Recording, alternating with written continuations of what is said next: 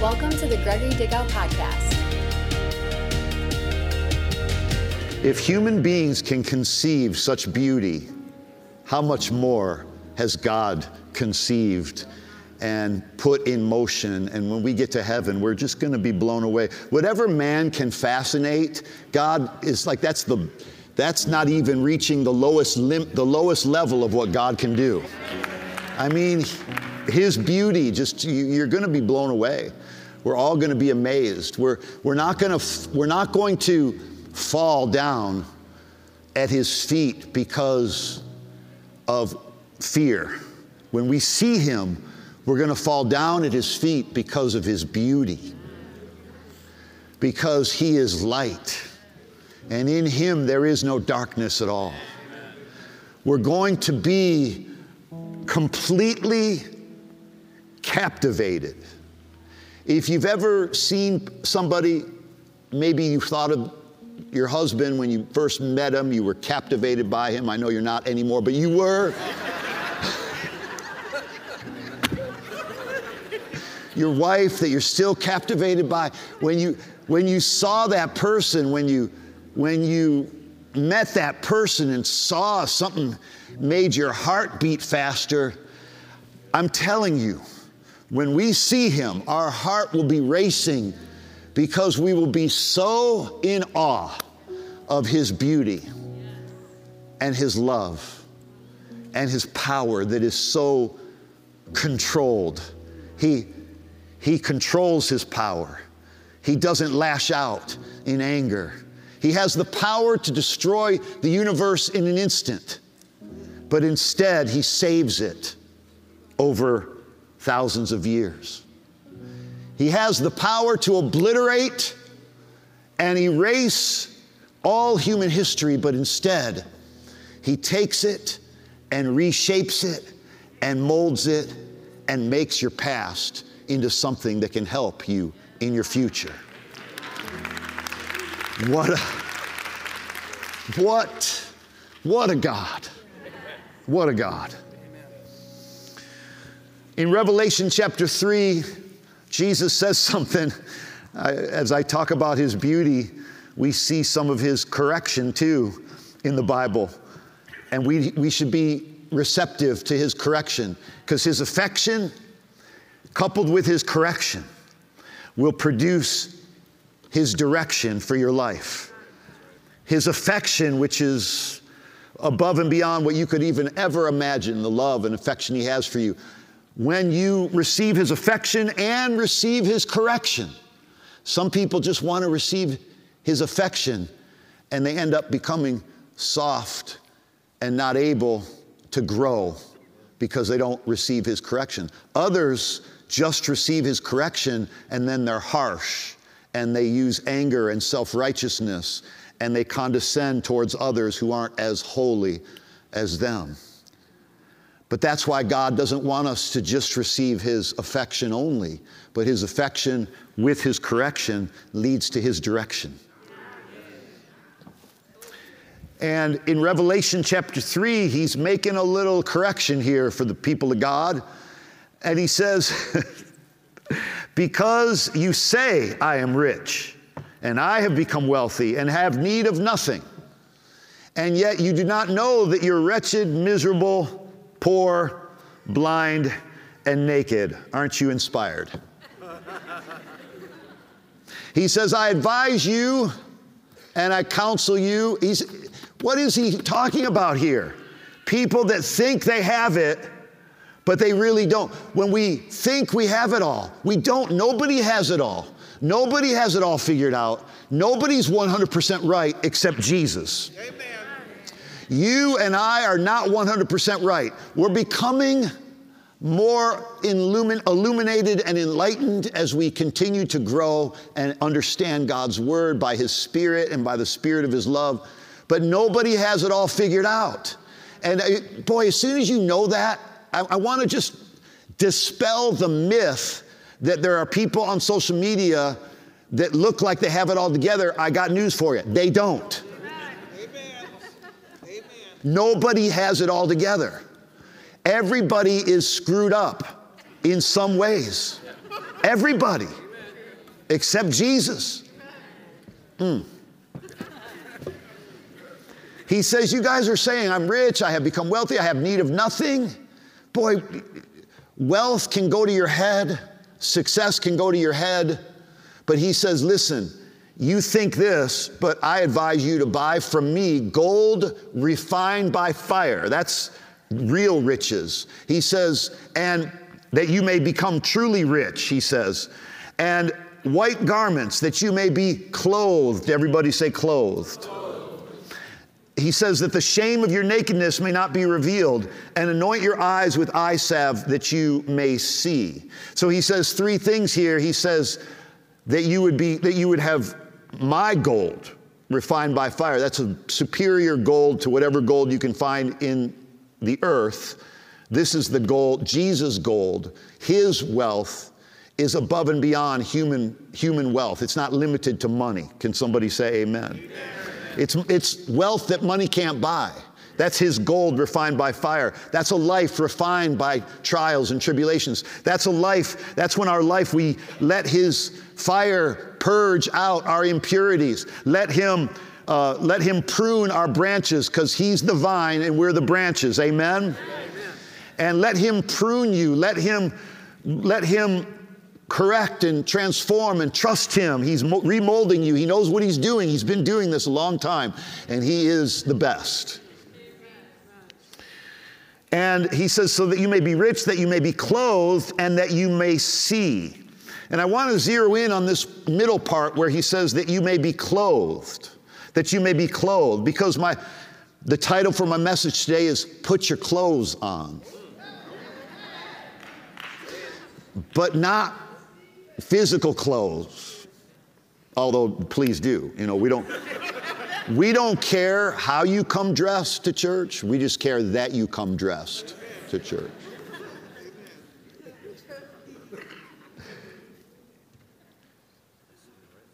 There are three things in the Bible that God tells us to wear. Three sets of clothing. I want to share those three sets of clothing with you. The first one is in Isaiah chapter 61, verse 10. It says, I will rejoice greatly in the Lord. My soul will be joyful in my God, for he has clothed me with garments of salvation. He has wrapped me with the robe of righteousness. He's clothed me with the garments of salvation. He has wrapped me with the robe of righteousness. So the first thing that we need to wear in this life is the clothing of righteousness. We're to be clothed. We're to be clothed with righteousness. Now, it's not that God ever makes you more righteous than you are when you're born again, but we can come into a greater awareness of righteousness, a greater awareness of what it actually is. Most people think righteousness means right doing the right thing. But righteousness does not mean doing what's right. That's different. That is a good thing, to do what's right, but that's not what righteousness is. Righteousness is the ability to stand before God without shame and inferiority and without any form of fear, because you are in right standing with God. We weren't in right standing. Adam and Eve were in right standing, and then they believed a lie about their father, and they were deceived by the enemy, and they lost their clothing of righteousness. And God had to have them kill an animal to wear the skins of animals, because fig leaves can't cover you.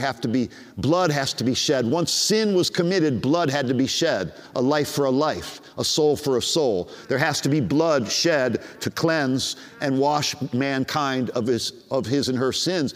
And that's what righteousness is. It's a gift that we can wear, and we need to wear it. And he says we're to be wrapped in this clothing of righteousness. Be clothed in righteousness. Now, see, nobody goes to work without first being clothed. Nobody goes to the gym without first being clothed with gym clothes. Nobody goes to the moon without being clothed with astronaut clothes. In other words, it wouldn't make sense to any of us to go and, like if you were in a war, if you were in the military and you had to go fight for your country, you wouldn't go without the proper clothing. You wouldn't go without the proper armor. You wouldn't go without the proper weapons. Yet so many Christians try to face life without being properly clothed. And you cannot face this world and you cannot face this life successfully and victoriously without understanding what it means to be clothed with righteousness. Clothed with righteousness. Now listen, we can go through so many verses, but you understand, righteousness is the gift of right standing with God. Listen, if you want to know, if you want the Cliff Notes to what righteousness is the gift of right standing with God. You are made justified. You are made right with God. Peace with God. You're at peace with Him. Righteousness is the gift of right standing with God, royalty in God, and reigning through God.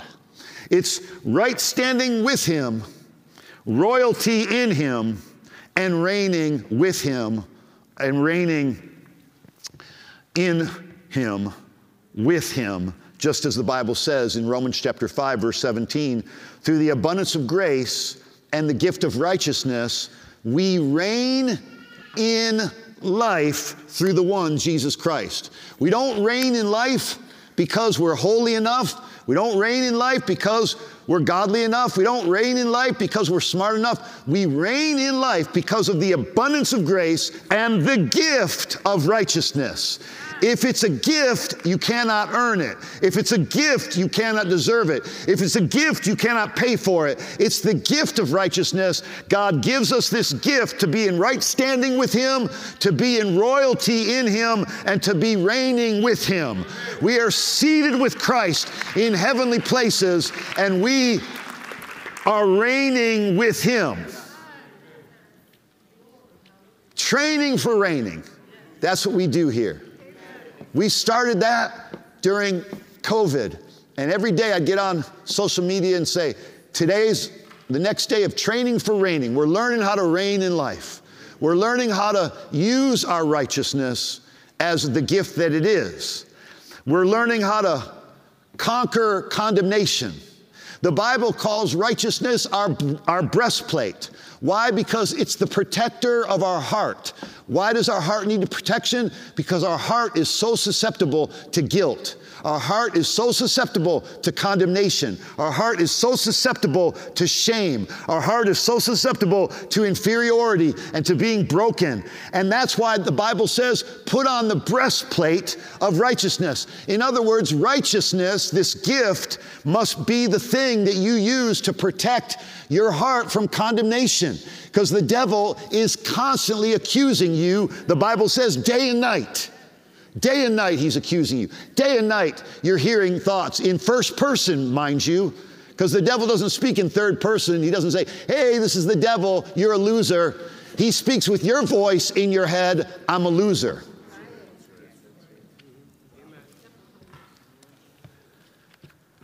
Listen, 2 Corinthians 5:21. He who knew no sin, this is Jesus, He made Him, the Father made the Son who knew no sin to become sin on our behalf. Jesus didn't just take sin on the cross, He became it. This is why God turned His face away from Jesus on the cross, because Jesus became our sin for us, so that we might become. He became so we would become. He became sin so that we would become the righteousness of God in Him. Right standing with Him, royalty in Him, and reigning with Him.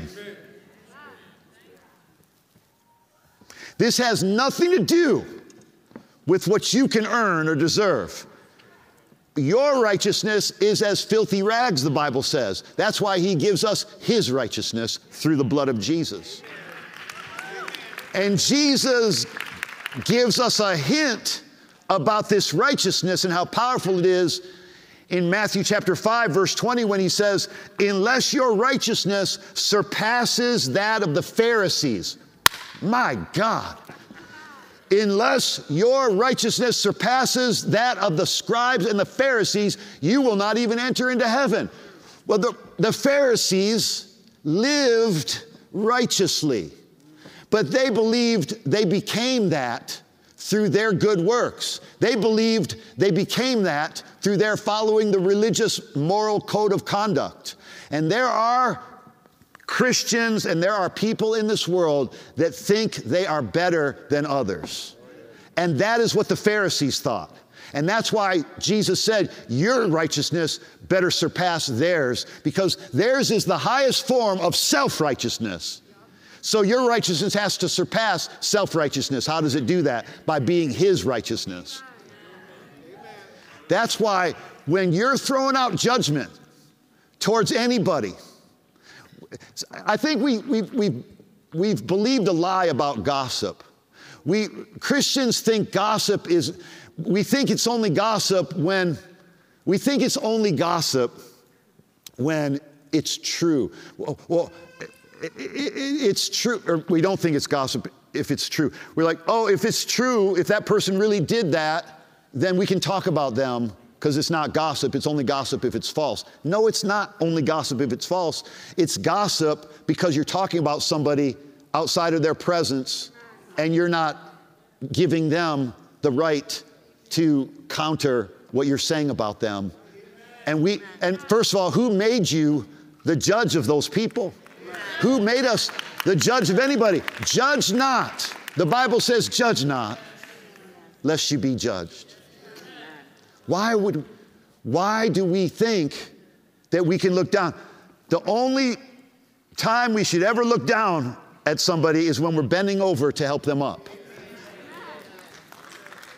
Jesus is so against self-righteousness that this is what angered him more than anything, because he was bringing his blood. If you can do it through your goodness and through your holiness and through your works, then what was his blood for? His blood was not necessary if you could get righteous by your own power. But you can't, because one little feather of sin and self disqualifies you from being righteous. That's why God doesn't deal in portions. He gives you the whole thing. Fully righteous in his eyes. Fully given the gift of righteousness. Fully given a seat with him. Fully given the power to rule over demons and devils and fear and worry and anxiety. We have to be clothed with his righteousness.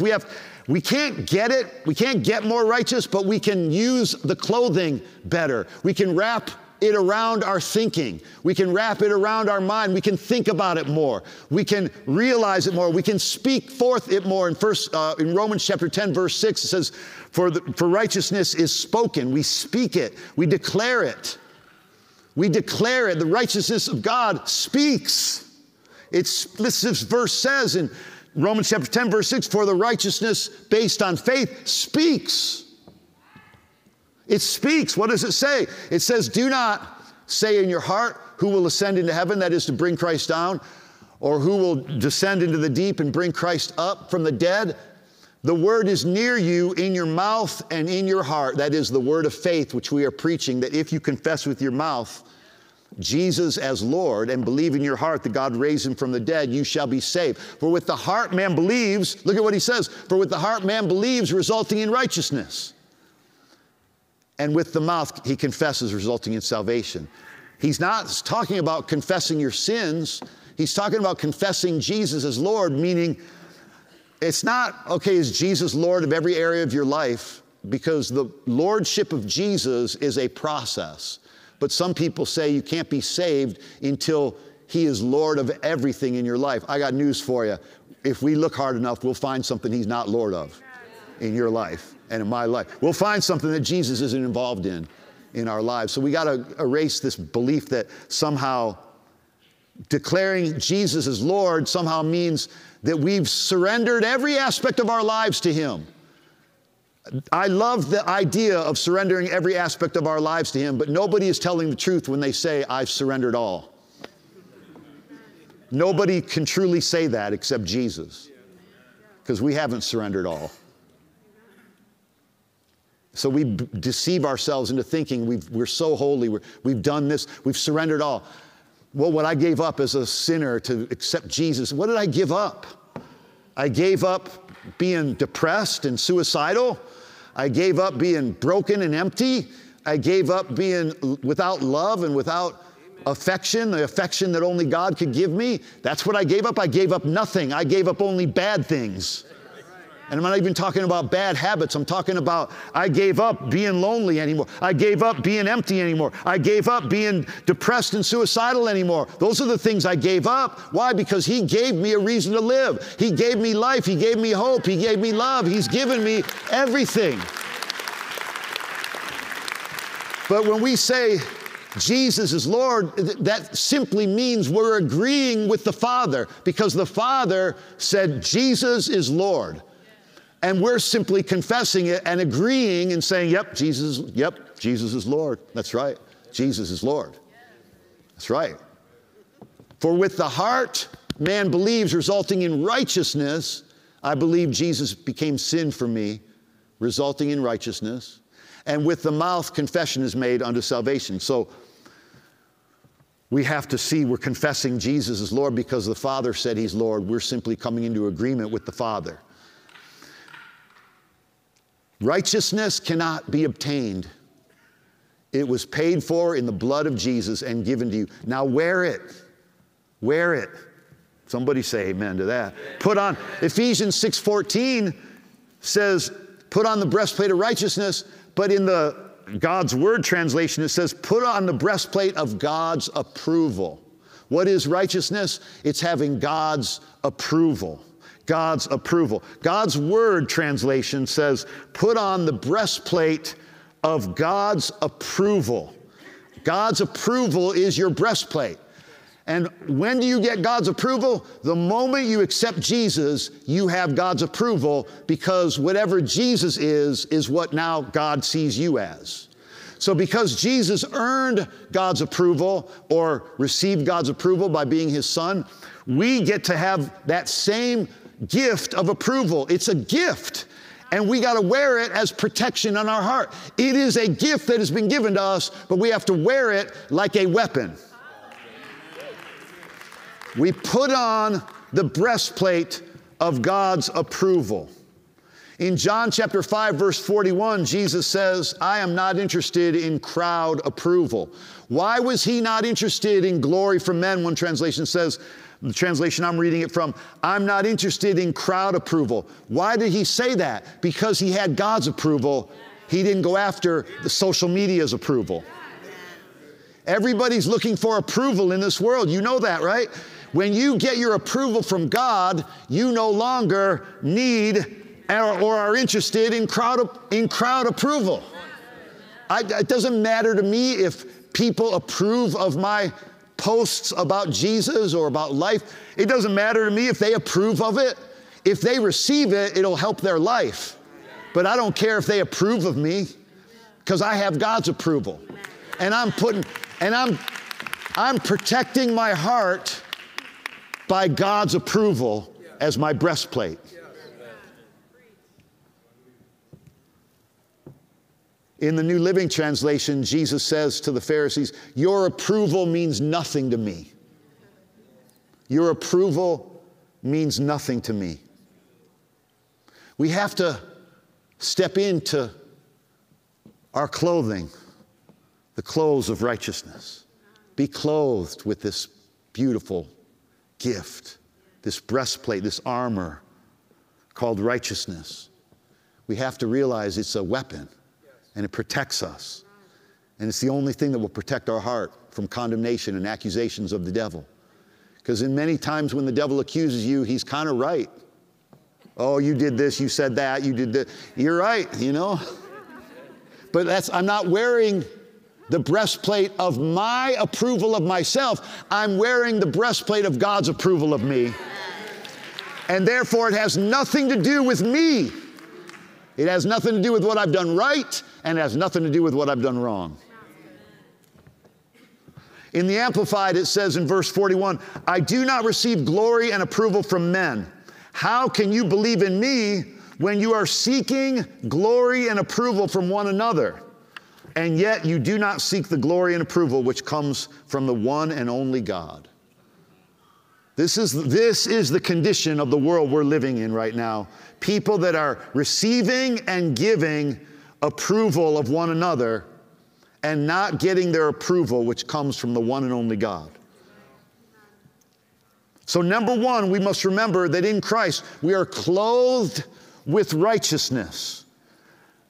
Number one, put your clothes on, be clothed with righteousness. Number two, be clothed with the power of the Holy Spirit. In Luke chapter 24, verse 49, Jesus says, behold, after his resurrection, behold, I am sending forth the promise of my Father upon you. But you are to stay in the city until you are clothed with power from on high. Oh, this is the power of the Holy Spirit. How dare we think that we can live this life in the power of our own ability or the power of our flesh? He says, don't go anywhere. You stay right there. Stay in the city. I'm sending you out to the world, but you don't dare go out until you are clothed properly. What am I supposed to be clothed with, Lord? Well, number one, you're supposed to be clothed with righteousness. That's the gift that comes from salvation. Number two, you're to be clothed with power from on high. What is that power? It's called the baptism of the Holy Spirit. You cannot try to attack life and attack this world and attack, I don't mean attacking people, but you cannot attack life. You cannot go forward. You cannot be what God created you to be without power from on high. I'm so lost in God's power from on high. I'm lost in the Holy Spirit. I pray in tongues, and it doesn't matter what it sounds like to me. It doesn't matter what it feels like to me. I just know it's part of this movement of power on the inside of me from the day that I got baptized in the Holy Spirit. It's different than salvation. Salvation gives us the gift of righteousness, the assurance that we're going to heaven. But the power of the Holy Spirit gives us the clothing to lay hands on the sick and to see them be healed. It gives us the clothing to cast out demons. It gives us the clothing to pray with authority. It gives us the clothing to face demons and make the devil tremble. It clothes us with authority. You see, we're living in our own power until we put the clothes of the Holy Spirit on and get baptized in the Holy Spirit. It's different than being baptized in water. Being baptized in water means being immersed in water. Being baptized in the Holy Spirit means being immersed in the presence of the Holy Spirit. He's not only in you, but he's on you. This is power, folks. This is power from on high. This is not power that man can give to man, that women can give to man, that man can give to women. This is power from on high. This isn't power from hell below. It's power from on high. Jesus said, do not go anywhere until you're clothed with power from on high. Don't try to fulfill your assignment until you're clothed with power from on high. Don't try to go and preach the gospel around the world until you're clothed with power from on high. Don't try to lay hands on the sick and see him recover until you're clothed with power from on high. Don't try to face life. Don't try to face demons. Don't try to face darkness until you're clothed with power from on high. Because once you have that power, no devil in hell can stop you. Once you have that power, you can pray and things are going to happen. Once you have that power, you have the boldness to talk about Jesus without being ashamed. To talk about Jesus with power and not just words. Your words will come out of your mouth, but the power will flow through them. When you say something, it won't be intellect to intellect. When you say something, it will be the power that you've been clothed with that's working through your words. And as you speak words of scripture and encouragement and Jesus and talk about him and speak his name, there's literally power that flows through those words when you're clothed with power from on high. Amen. In Acts chapter 1, Jesus said, John baptized with water in verse 5. John baptized with water, but you shall be baptized with the Holy Spirit not many days from now. And the disciples started talking about, well, when's the end going to come? In verse 7, and they said, well, Lord, is this the time you're restoring? And Jesus said to them in verse 7, hey, stop it. It's not for you to know the times and the seasons which the Father has fixed by his own authority. Stop focusing on just knowing things. Instead, get the power. He says, it's not for you to know. There's certain things. We all live most people are just living in what they know rather than living in the power. Knowledge is not where the fullness of power is. The Holy Spirit is where the fullness of power is. They think by knowing things that somehow that'll change the world. But knowing things doesn't change the world. He said, it's not for you to know all these things and these times and timelines and when's Jesus going to come back. And people spend all this money on buying books about the return of Jesus. We know he's coming, and we know he hasn't come yet, but we know he's coming. That's it. That's the end of the story. Well, can you tell me about the last days? Yeah, we're living in them and could come any day.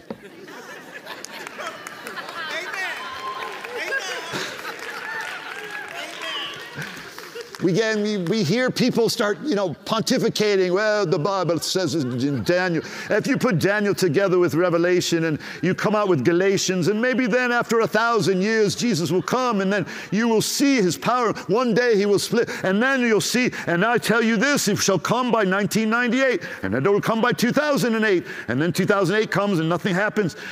We got to stop worrying about all that other stuff and be clothed with power. Man, if you aren't baptized in the Holy Spirit, but when this service ends, you, instead of exiting, you should be running up to the altar and tell one of these prayer partners, pray for me. I got to get that power from on high.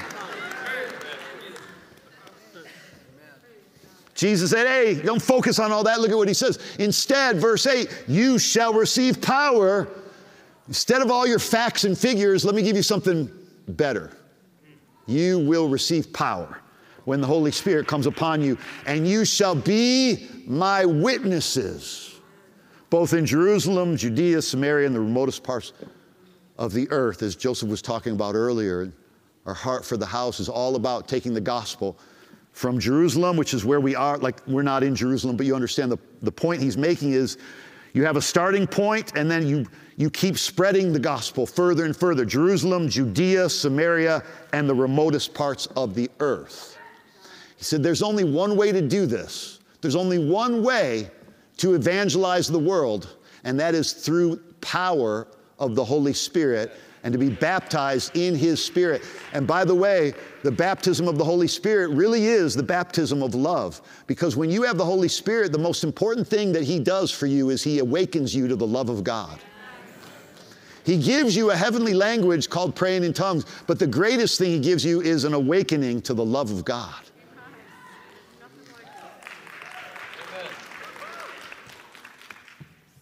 And it says that day came in chapter 2, verse 1, when the day of Pentecost had fully come, they were all with one accord in one place. Boy, if we could get everybody in one accord, in one place, one mind, one place, and stop being divided and stop letting stuff divide us. Don't let people divide you. Don't let politics divide you. We're united. The cluster, the anointing is in the cluster. It's not in one grape, everybody being the same thing. It's everybody being different, but being connected. In the essentials, let there be unity. In the non-essentials, let there be liberty. But in all things, let there be charity, which is love. In the essentials, let there be unity. Jesus is Savior. Jesus is Lord. Jesus is risen from the dead. The Holy Spirit is the power of God. That's the essentials. In the essentials, let there be unity. In the non-essentials, let there be liberty. Some people may think it's okay to drink wine. Others might think that it's not. Some people may think it's okay to vote Democrat. Others may think it's okay to vote Republican. Let's be unified rather than saying only one side is right. I know what you're saying. Some of you are like, but only one side is right. That's why you have me, to help you be bigger than that.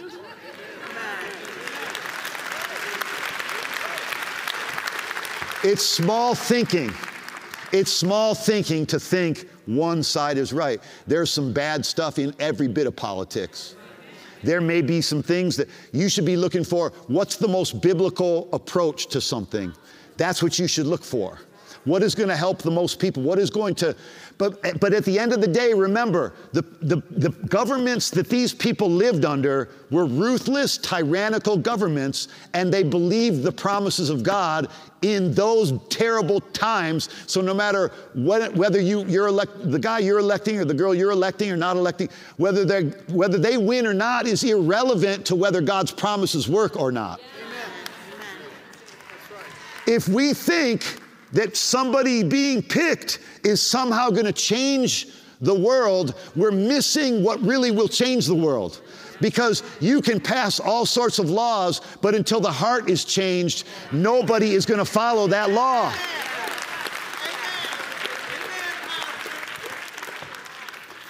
That's my opinion. You know, let's agree. Let's have unity on the essentials. Jesus rose from the dead. Not Jesus was a Democrat. Not Jesus was a Republican. Jesus is independent, I think. He's above that. We come down here and vote, but we come back up there and live from here. Some of you still don't like that. Okay, that's all right. Okay. I'm not seeking crowd approval. Amen. Jesus said, by the way, the third thing that we need to be clothed with is something that is not new to us because we've been talking about it for several weeks, but we need to be clothed with humility. This is the one. In 1 Peter chapter 5, verse 5, he says, you younger men likewise be subject to your elders, and all of you, clothe yourselves with humility. You know, the first pieces of clothing are clothes that God gives us. He gives us the clothing of righteousness. He gives us the clothing of power. He puts righteousness in us. He puts power on us, but we must put humility on us. He clothes us with righteousness. He clothes us with power, but we must clothe ourselves with humility. Nobody can do your humbling for you. Hey, would you go over there and humble yourself on my behalf? No, it doesn't work that way. You have to humble yourself. You have to be willing to take correction. You have to be willing to know that you have weaknesses and blind spots. We all have them.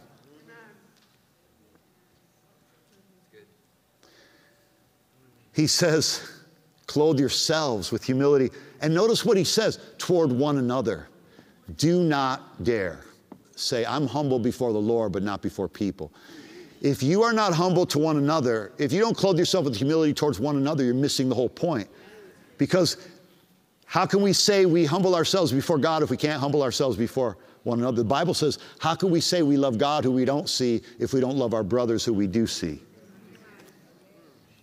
Clothing yourself with humility is to, Jesus said, come to me, all who are weary and burdened, and I will give you rest. Take my yoke upon you and learn of me, for I'm gentle and humble in heart, and you'll find rest for your souls. When somebody comes across harsh, Jesus isn't in that. When somebody comes across condescending, judgmental, Jesus isn't in that. He said, I'm gentle and humble. You'll find rest. If something's not producing rest, it's probably not filled with God's grace. It's probably filled with legalism and judgmentalism. And you know what? We all could really use some humility. A lot more of it in this world would do a lot of good. And a lot more of it among Christians would do the most good. And sadly, so many Christians, they judge and look down at others, and we think, oh, that person, they're committing the bad sins. Mine are minor sins, but theirs are the big ones. I'm not doing the big ones. That's because you don't want to spend your life in jail. It's not because you're so good.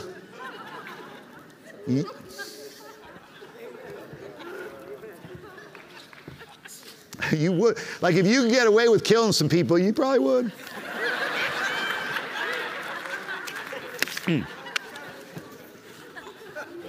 Because Jesus said, if you hate your brother, you're already committing murder in your heart.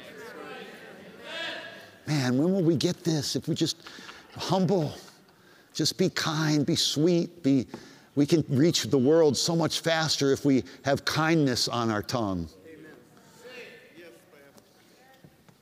Man.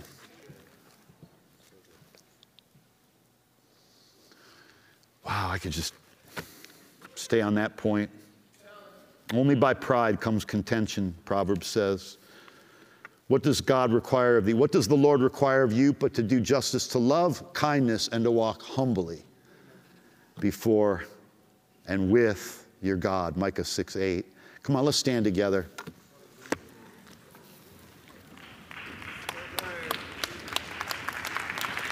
Humility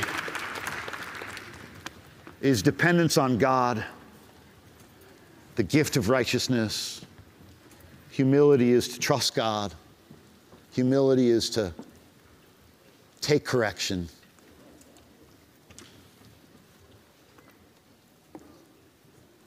Take the affection so that you can absorb the correction. That's really how it is. I noticed when I was raising my kids, when I showered them with affection, it was much easier to bring them correction. But when there wasn't affection, it was hard to bring correction because there's no trust when there's no affection. God showers us with affection so that we don't condemn ourselves when we need correction. And we don't make excuses and try to justify ourselves because we don't like how that feels. If I need correction, that must mean that somebody saw my flaws. Maybe that's a good thing for somebody to see your flaws because you have them and so do I. It's okay. Humility is not having it all together. It's being able to be at peace with yourself and with others when they don't have it all together and when you don't have it all together and when you give people room and space for grace. Give people room to fail. Give people room to fall. Give yourself room to be right and give yourself room to be wrong because we all have a combination of both of those things. Wow. God help us. Amen. Let's say this together. Say, in the name of Jesus, I receive Jesus Christ and his gift of righteousness. I receive the Holy Spirit and his gift of power. And I clothe myself with humility, dependence on God, and honoring one another, and being humble towards one another. In Jesus' name, amen. If you prayed that for the first time, especially the first part about believing that Jesus died for your sins, let one of us know up here or let one of our team members know so we can give you this free book, The Power of a New Life. If you want to be baptized in the Holy Spirit like we spoke of, come to the altar and one of our prayer team members will pray for you and believe with you. And I have a chapter in this book. It's free, your gift, my gift to you if you don't have this yet.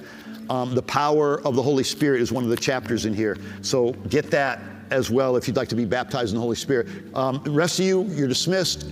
Go Bears, go whatever team, whatever other team you're for. I'm for you. God bless you. You're dismissed. Have a beautiful day.